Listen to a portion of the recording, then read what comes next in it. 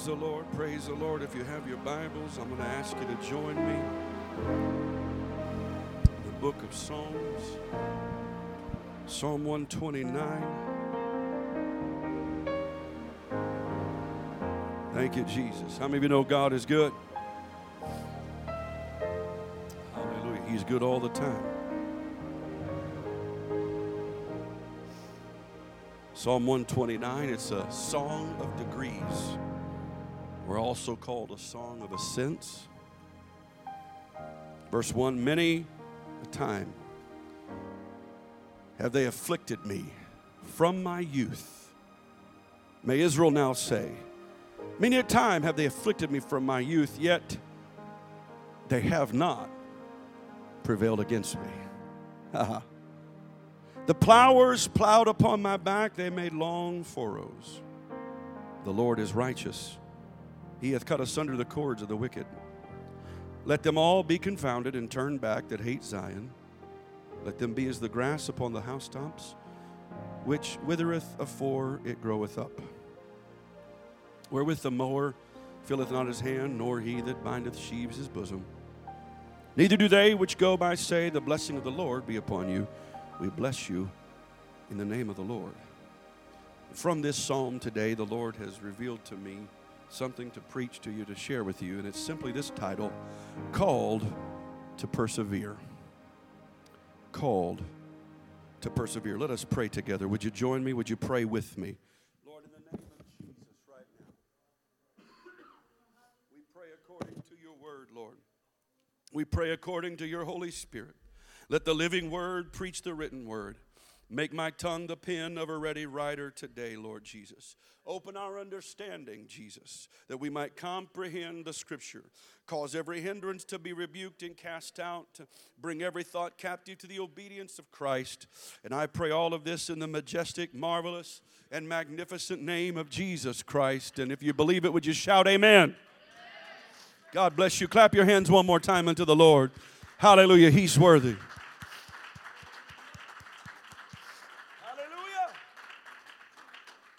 You may be seated. God bless you. And those of you joining online, again, we thank you for tuning in and joining us. For the foreseeable future, at least on Wednesday, we'll do the same thing. We'll have a basic service like this, an in-person opportunity with some teaching and ministry. And then, of course, for those of you that are either uncomfortable and or are symptomatic, we just ask that you let us know so we can pray for you and pray with you.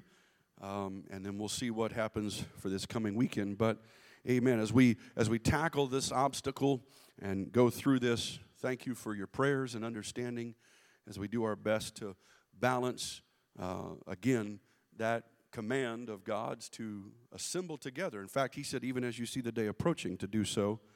And to balance that, of course, with safety and caution. And then, of course, balancing all that with the fact that God heals all disease. Amen? Psalm 103, it doesn't say some, most, all. It says he heals all disease. The Bible says if you lay hands upon the sick, pray the prayer of faith, they shall recover. Amen. I'm just crazy enough to believe the Bible because God cannot lie. Amen. Hallelujah. Psalm 129 most likely refers to the destruction of Jerusalem when Babylon had attacked. Isaiah, Jeremiah, and Micah all describe similar terminology that the psalmist used in verse 3 about the plowers plowing upon his back, making long furrows. In fact, Jeremiah and Micah specifically use the exact wording. They say, Zion shall be plowed like a field, and Jerusalem shall become heaps. Therefore, this psalm is written after the remnant had returned as a song of ascent, as they would rejoice going up to Jerusalem and rejoicing that although the enemy had attacked, he did not prevail. Praise God. Despite what the enemy did, God saved a remnant that would return and rebuild the walls. And we know from Nehemiah, 52 days they rebuilt the walls. And they restored true worship to Almighty God. The irrepressible resilience of God's people is seen in the lyrics of Psalm 129. Yet the psalm doesn't praise the people, but rather praises God, who is worthy of all the praise for delivering them. Amen? Certainly throughout history, Israel has experienced more than her fair share of persecution. Although much of it has come as a result of idolatry, some of it has come simply because she is hated for the one true God whom she represents. Possibly the only other group either equal to or possibly more than would be Christians who suffer persecution. I don't want to bore you with a lot of stats, but I did some research from Forbes.com and found out that with the World Watch List, at least 1 in 8 Christians live in places where they experience high levels of persecution and discrimination for their faith. On a January 14th, 2021 report from the Family Research Council, they presented facts that every day 12 churches or Christian buildings are attacked, and every day 12 Christians are unjustly arrested or imprisoned, and another 5 are abducted, and many of these killed. That's per day, by the way. Suffice it to say, God was correct when he inspired Paul to write in 2 Timothy 3, verse 12, "Yea, and all that will live godly in Christ Jesus shall suffer persecution." I don't know if I like that verse or not. I'm just going to be honest with you for a minute. Those are those verses that I'd rather just they not be there, because that's another shall. Just like I believe I shall recover, this is another shall. If I live godly in Christ Jesus, I'm going to suffer persecution. And what I love, though, about Jesus is he never minced words. When he called his followers to follow him, he didn't paint some picture that was unrealistic. He didn't dangle a carrot in front of them. He told them the plain truth. You're going to suffer. You're going to die. You're going to be persecuted. But blessed are you when all these things happen. But something else is in 2 Timothy 3 that the rest of the passage seems to really become relevant to Psalm 129. In 2 Timothy 3, verse 13, "But evil men and seducers shall wax worse and worse, deceiving and being deceived." But notice the next verse. "But continue thou in the things which thou hast learned and hast been assured of, knowing of whom thou hast learned them, and that from a child thou hast known the holy scriptures, which are able to make thee wise unto salvation through faith which is in Christ Jesus." All scripture, somebody say all. All scripture is given by inspiration of God and is profitable for doctrine, for reproof, for correction, for instruction in righteousness, that the man of God may be perfect, thoroughly furnished unto all good works. Amen. Even though evil men are going to wax worse and worse, even though seducers are going to get worse and worse, even though persecution is going to come, Paul told Timothy, and we are told as well from the scriptures, to endure, to continue in the word of God. Why do we continue in the word of God? Because it's eternal. Amen. Despite difficulties, we continue in the word of God. Why? Because it's profitable. Hallelujah, hallelujah. And we know that he that endures to the end, the same shall be saved.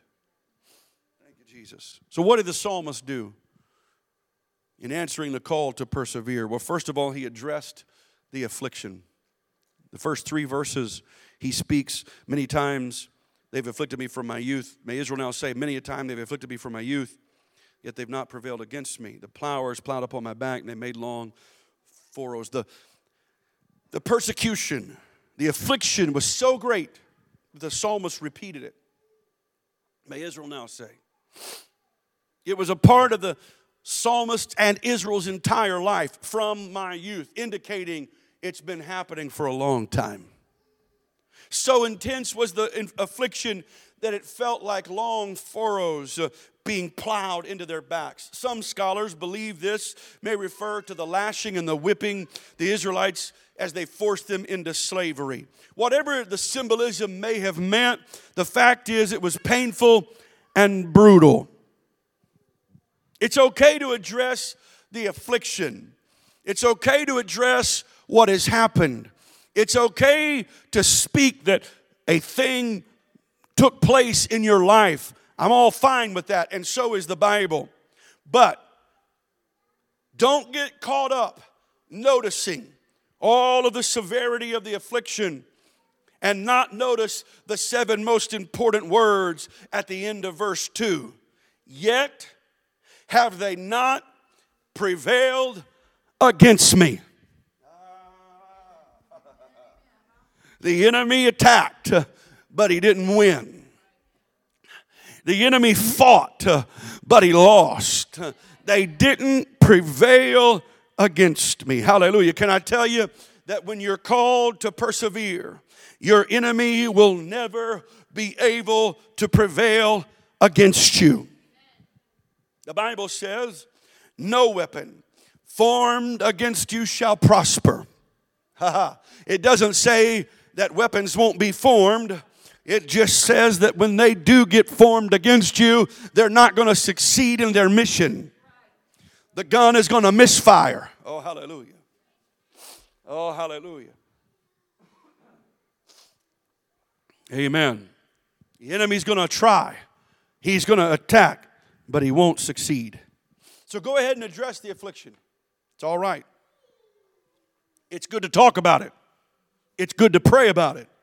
It's good to get it off your chest, so to speak. But don't become so enamored with the affliction that you forget that God brought you through victorious. If my testimony was, and I got up to testify today, and everything was, I went through this bad thing, and that bad thing, and this bad thing, and that bad thing, and 3 more bad things, and 2 more bad things over here, and another bad thing over here, but I never glorified God in bringing me through, it would seem like I'm more glorifying what I've been through rather than the God who brought me through it. And so the psalmist is while he repeats it twice, while he explains how painful it is, he puts 7 key words in there. Yet have they not prevailed against me. Hallelujah. Let me say this. You didn't pass through the valley by yourself. God was with you every step of the way. His rod and his staff are still comforting you. God didn't say you would never go through a valley, but he did say you would never go through one alone. He said, I will never leave you nor forsake you. Oh, come on, every one of us in this room and online have asked God before, where are you? We've felt all alone. We felt like God was a million miles away. But if you read your Bible from cover to cover, you'll find time and again, I will never leave you nor forsake you. Never. That's an absolute word. That's one of God's absolute traits. Hallelujah. He never fails or forsakes. He's with us. That means he's with us in our bad days. That means he's with us when we're sick. That means he's with you online when you're quarantining. Come on. He's with us every step of the way. He's with me when I don't feel him. Oh, come on, somebody. He's with me when I don't have a single goosebump going up and down my arm or back.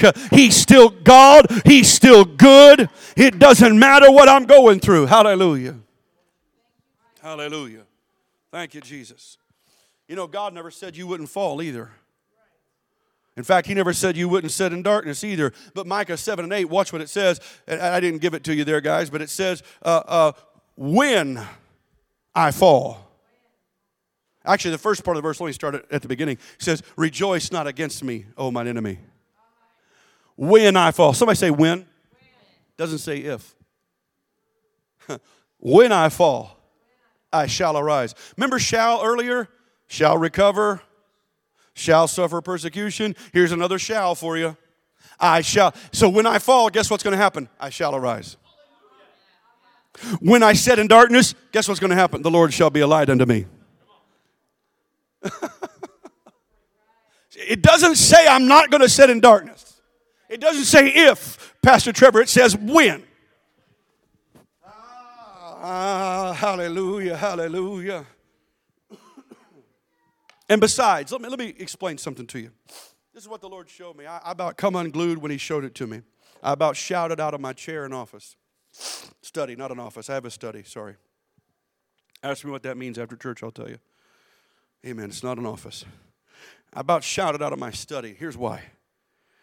Begin to think about the description, the symbolism that the psalmist used, the plowing of the long furrows in the back. And again, many scholars think that indicates possibly the whipping of the back. It could just mean symbolism to the painful experience like a field being plowed over. But here's what the Lord showed to me. If the enemy is plowing furrows on your back, then plant some seeds in your affliction and see what kind of abundant harvest God will give you. The Bible says to bless those that persecute you, to pray for them. Plant some seeds. If somebody speaks ill against you, don't return evil for evil. Return good for evil. Plant some seeds in your affliction and see what God's about to do in your life. Oh, hallelujah, hallelujah. Isaac planted seed in a famine. A famine. Genesis 26, read it. It was a famine. It was a time of affliction. But he planted seeds, and the Bible said in the same year, God gave him 100-fold harvest. In the same year. We're in a shift, not a season. Oh, hallelujah. Welcome to God's new normal, where what the enemy meant for good or evil, God turns around for good. Welcome to God's new normal. Well, God multiplies your lunch, feeds a multitude, and sends you home with 12 baskets of leftovers. Come on now. Somebody needs to plant some seeds of faith and hope in your affliction and watch God give you an abundant harvest. That leads me to the second thing the psalmist did. Verse 4. The Lord is righteous. He hath cut asunder the cords of the wicked. Yes, please address your affliction. Don't candy coat it. Let it be a testimony of where God's brought you from. That's the first step in persevering. But the second step is to acknowledge the Almighty. After you've addressed what the enemy did to afflict you, it's time to acknowledge what God did to deliver you. Satan may have accused you, but God acquitted you. Society may have wrote you off, but God wrote your name in the Lamb's Book of Life. Hallelujah. And like the song sings that our praise team does, hell lost another one, I am free. Come on now. Is there anyone here in person or online that can testify to the fact that God is good all the time? Has there been anybody in the room or online that could wave your hand, put some clapping hand emojis out there and say, God's been good to me. I've not always been good to myself. I've not always been good to God, but He's always been good to me. Hallelujah. Let the redeemed of the Lord say so. Oh, somebody ought to shout glory. Glory! Hallelujah. You know, even though you watching online, I dare you to shout in your living room or wherever you're at right now. Go ahead. I'm listening. Go ahead. Go ahead. Come on now. Feels good to shout, don't it? My wife was telling me we were watching something the other night, and it was on PureFlix. It was that show about the guy, the true story about the guy that died in a car accident. Remember that? I can't remember the name of the movie, but anyway, he came back to life. God spared his life. Anyway, there was a scene where his wife is frustrated at everything going on medically with her husband, all this, and she pulls up to a drive-through, and she just has a screaming fit, pounding the steering wheel and just going nuts. And my wife says, that's a very good thing. And the therapist came out in her. And she's like, Myron, that's a really good thing. I'm just trying to follow the movie line, you know. But, of course, I do it sometimes, too. That's a good thought to preach. But anyway, so she's like, that's a good thing to just let it out. I can't tell you how therapeutic that is. I tell people all the time that sometimes they just need to do that. Well, when she's saying this, all of a sudden it clicks with me spiritually. You want to know why it feels so good to shout sometimes? Because of all we've been through, of all we've faced. So why don't you just take a moment? Does anybody need some Holy Ghost therapy today? Go ahead and shout for a minute.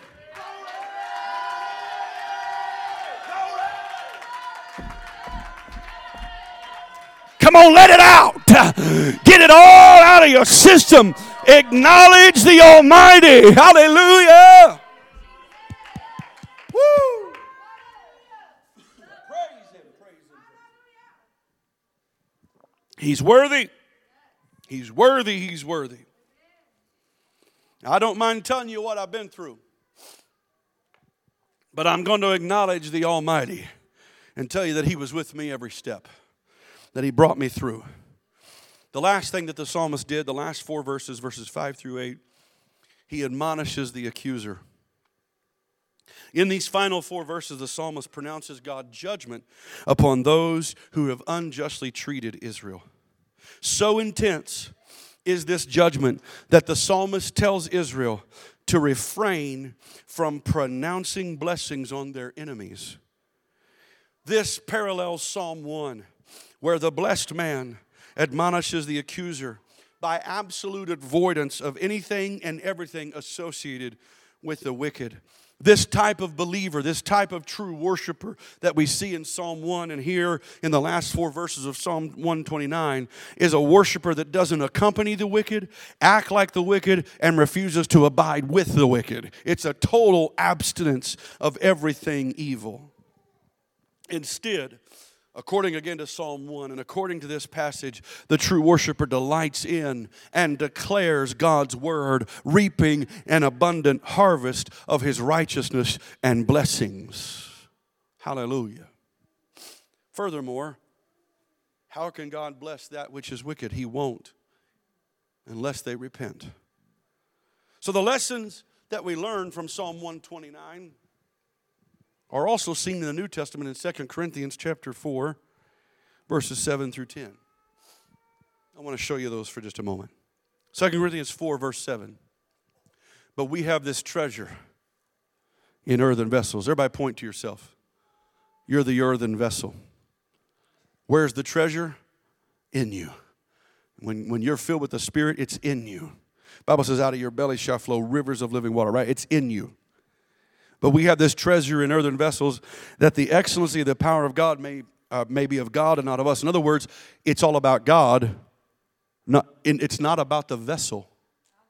I know we get up and we do our hair, and I know we get dressed and look good and all that, and thank God we do. Praise the Lord. Please, practice good hygiene and all those things. However, it's not about the vessel. It's about what's in the vessel. You know what that means? Oh, my Lord, I feel it right now. That's why when a prostitute comes in and gets filled, God says, I'm not looking at the outside right now. I'm going to fill the inside first and take care of it. Oh, hallelujah. That's why when the alcoholic comes in, he says, I'm going to deal with something. I'm going to put a treasure inside. Oh, I'll deal with the outside. I'll take care of that, but let me get on the inside first and do some...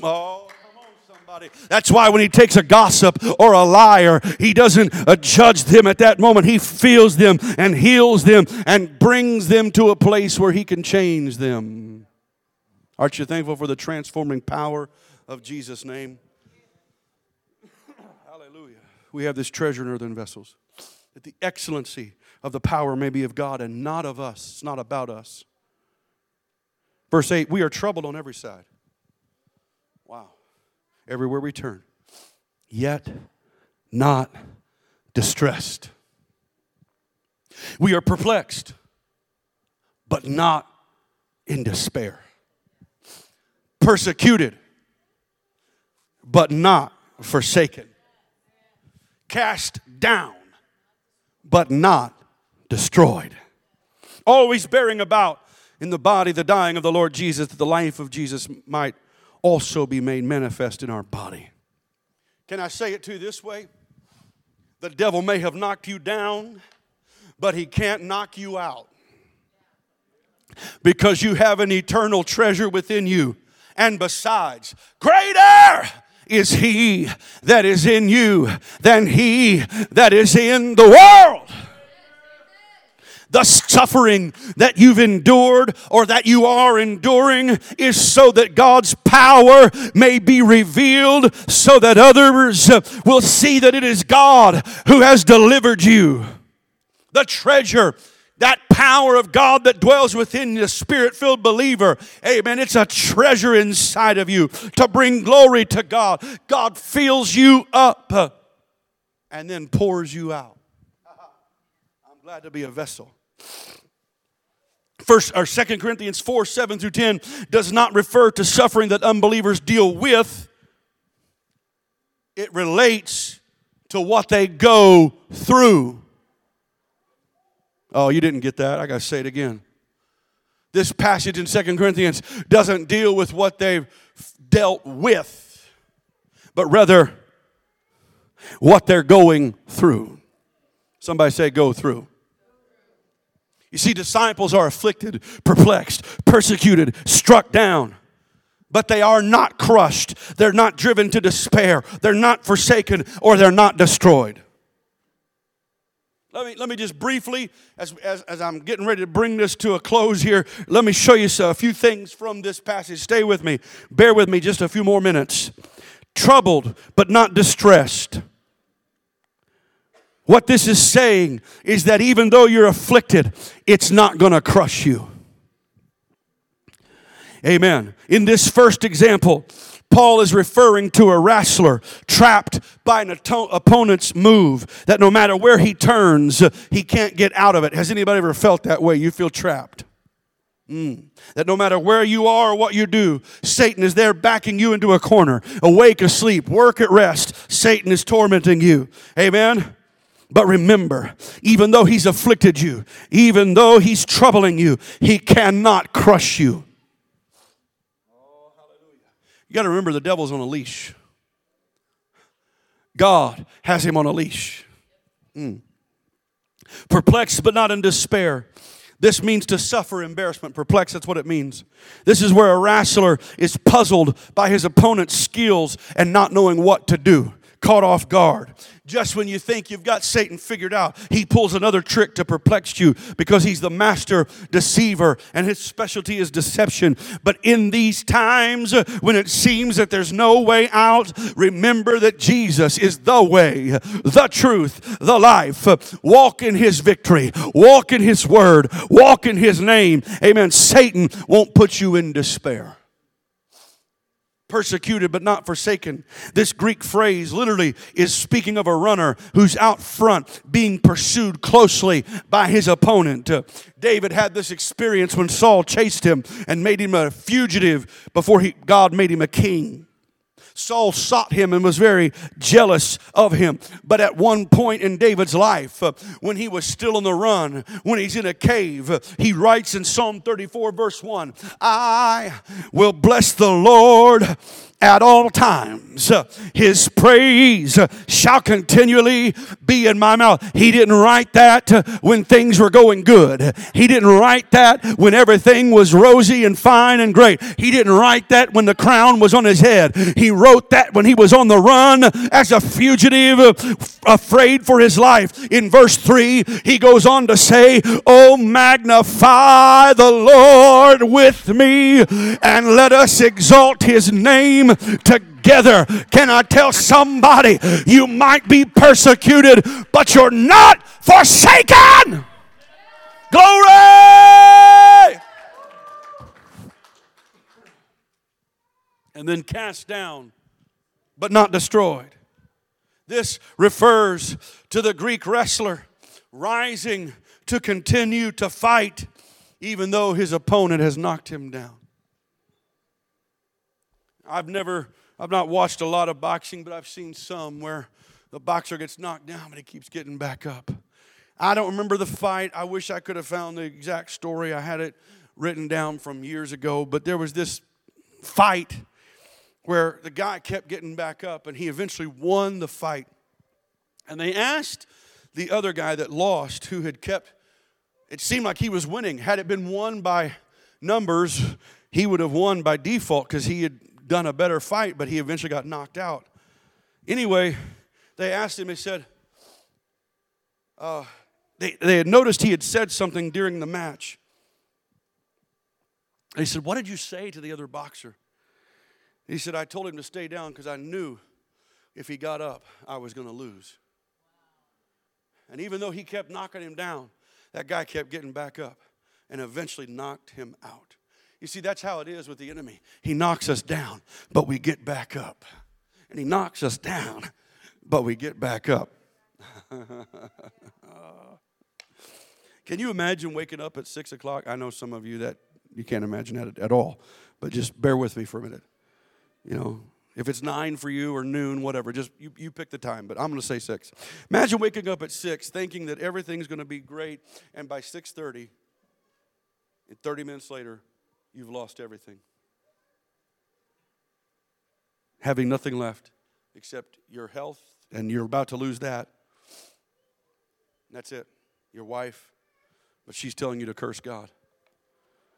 Wow. And yet, listen to Job's response. The Lord gives, and the Lord takes away. Blessed be the name of the Lord. Wait, Job, you're supposed to get mad. God's wagered your life away. You're supposed to be angry.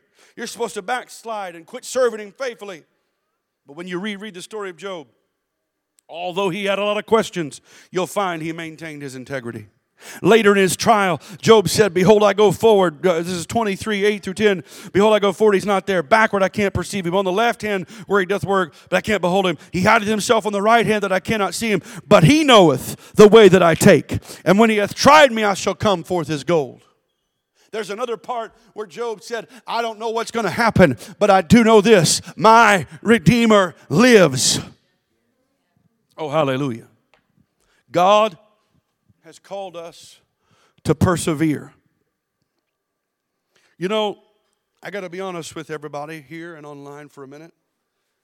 You don't want me to lie anyway, right?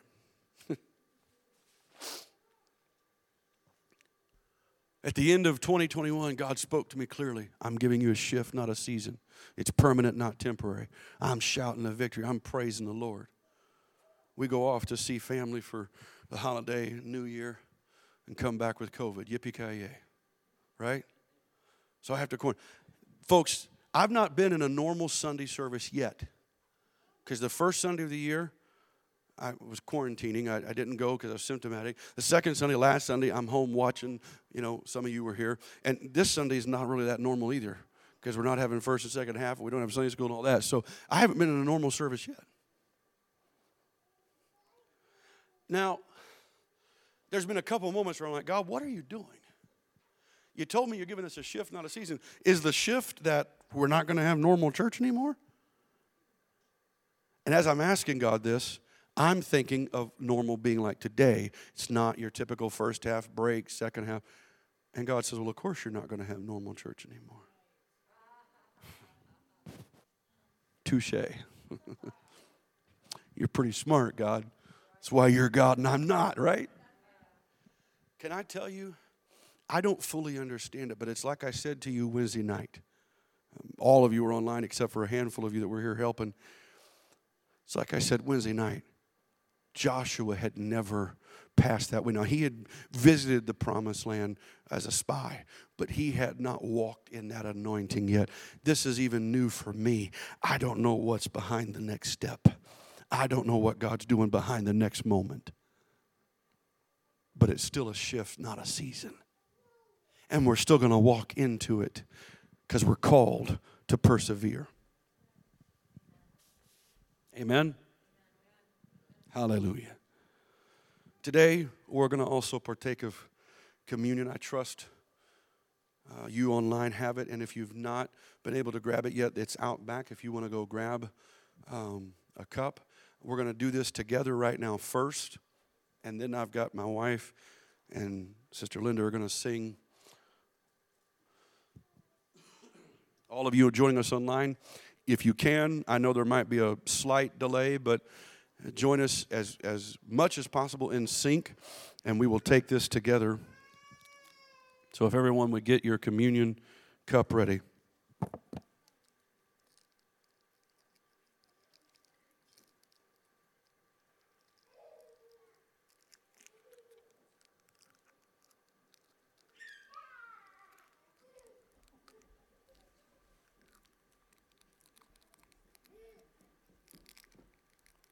You guys are ready, huh?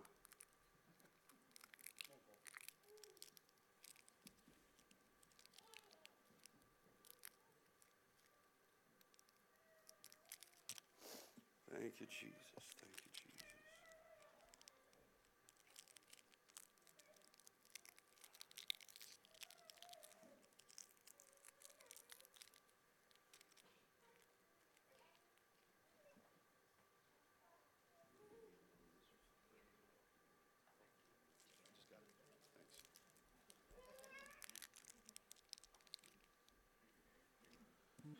Thank you, Jesus. Thank you, Lord. Everybody ready? We've got the bread first. We're going to do that together. We know that on the night, Paul writes, and he says, on the night that Jesus was betrayed, he took bread and broke it. He took the cup and he passed it. It's interesting to me that God would have Paul write it that way. On the night he was betrayed. He could have said anything else. He could have said on the night that he prayed in the garden. On the night that he was crucified. On the night that he died. I mean, he could have said it any other way, but he specifically focuses on betrayal. Kind of like this psalm. It opens by declaring twice, many are the afflictions. I've been through a lot. I've faced it. I've faced it from my youth. I believe God had it worded that way because Jesus knew what his mission was all along. He came to die. I don't think him praying, let this cup pass from me, was a prayer to not die. It's my opinion that he was not wanting to experience the betrayal of a loved one and the denial of a Peter and the doubting of a Thomas and all of those running away from him when he's taken captive. And so if our Lord can go through it, we can go through it. Amen? And so I want you to think on that, and I want you to think on the afflictions that you're facing and dealing with as we take it this day. So let's take the bread together in Jesus' name. Thank you, Lord. Thank you that your body was broken for me, God. Thank you, Lord Jesus. I love you so much. I praise you so much, Lord. If you have the cup, I'd like for you to get that ready right now. Lord, you said this is the cup of the blood of the New Testament. And Lord, I thank you that you've forgiven us for all of our sin, healed us of all our diseases. God, I thank you, Jesus, that you saved our souls. That you made a way that you became us so that we could become your righteousness, Lord. And we give you the praise for it in Jesus' name. Let's receive the cup together. Hallelujah. I've asked my wife, Sister Linda, to sing an old song. They're coming to do that now. It's called Make Me in Your Image. I felt this song was appropriate to what was preached today and to the communion that we're taking today, because to be made in God's image, we often think of the good things. That he healed people. That he was moved with compassion and loved people. But what if being made in his image is also the bad? Did not Paul say, I don't only want to know him in the power of his resurrection, but in the fellowship of his sufferings? Amen. I believe it's in the fellowship of his sufferings that the power of his resurrection is revealed. Amen. Hallelujah. And so as my wife, Sister Linda, they sing this song today, I want us to close out by worshiping. We're going to leave the online going for a little bit. Amen. So you can worship with us in your living room listening to this song. Amen. But we're just going to close out with prayer today. Amen. If you want to come around the front to pray, if you want to kneel or pray in your row, your chair, that's fine. But let's take some time today to say, God, make me in your image. Make me like you, God. I want to be more like you. I want to persevere and endure to the end in Jesus' name.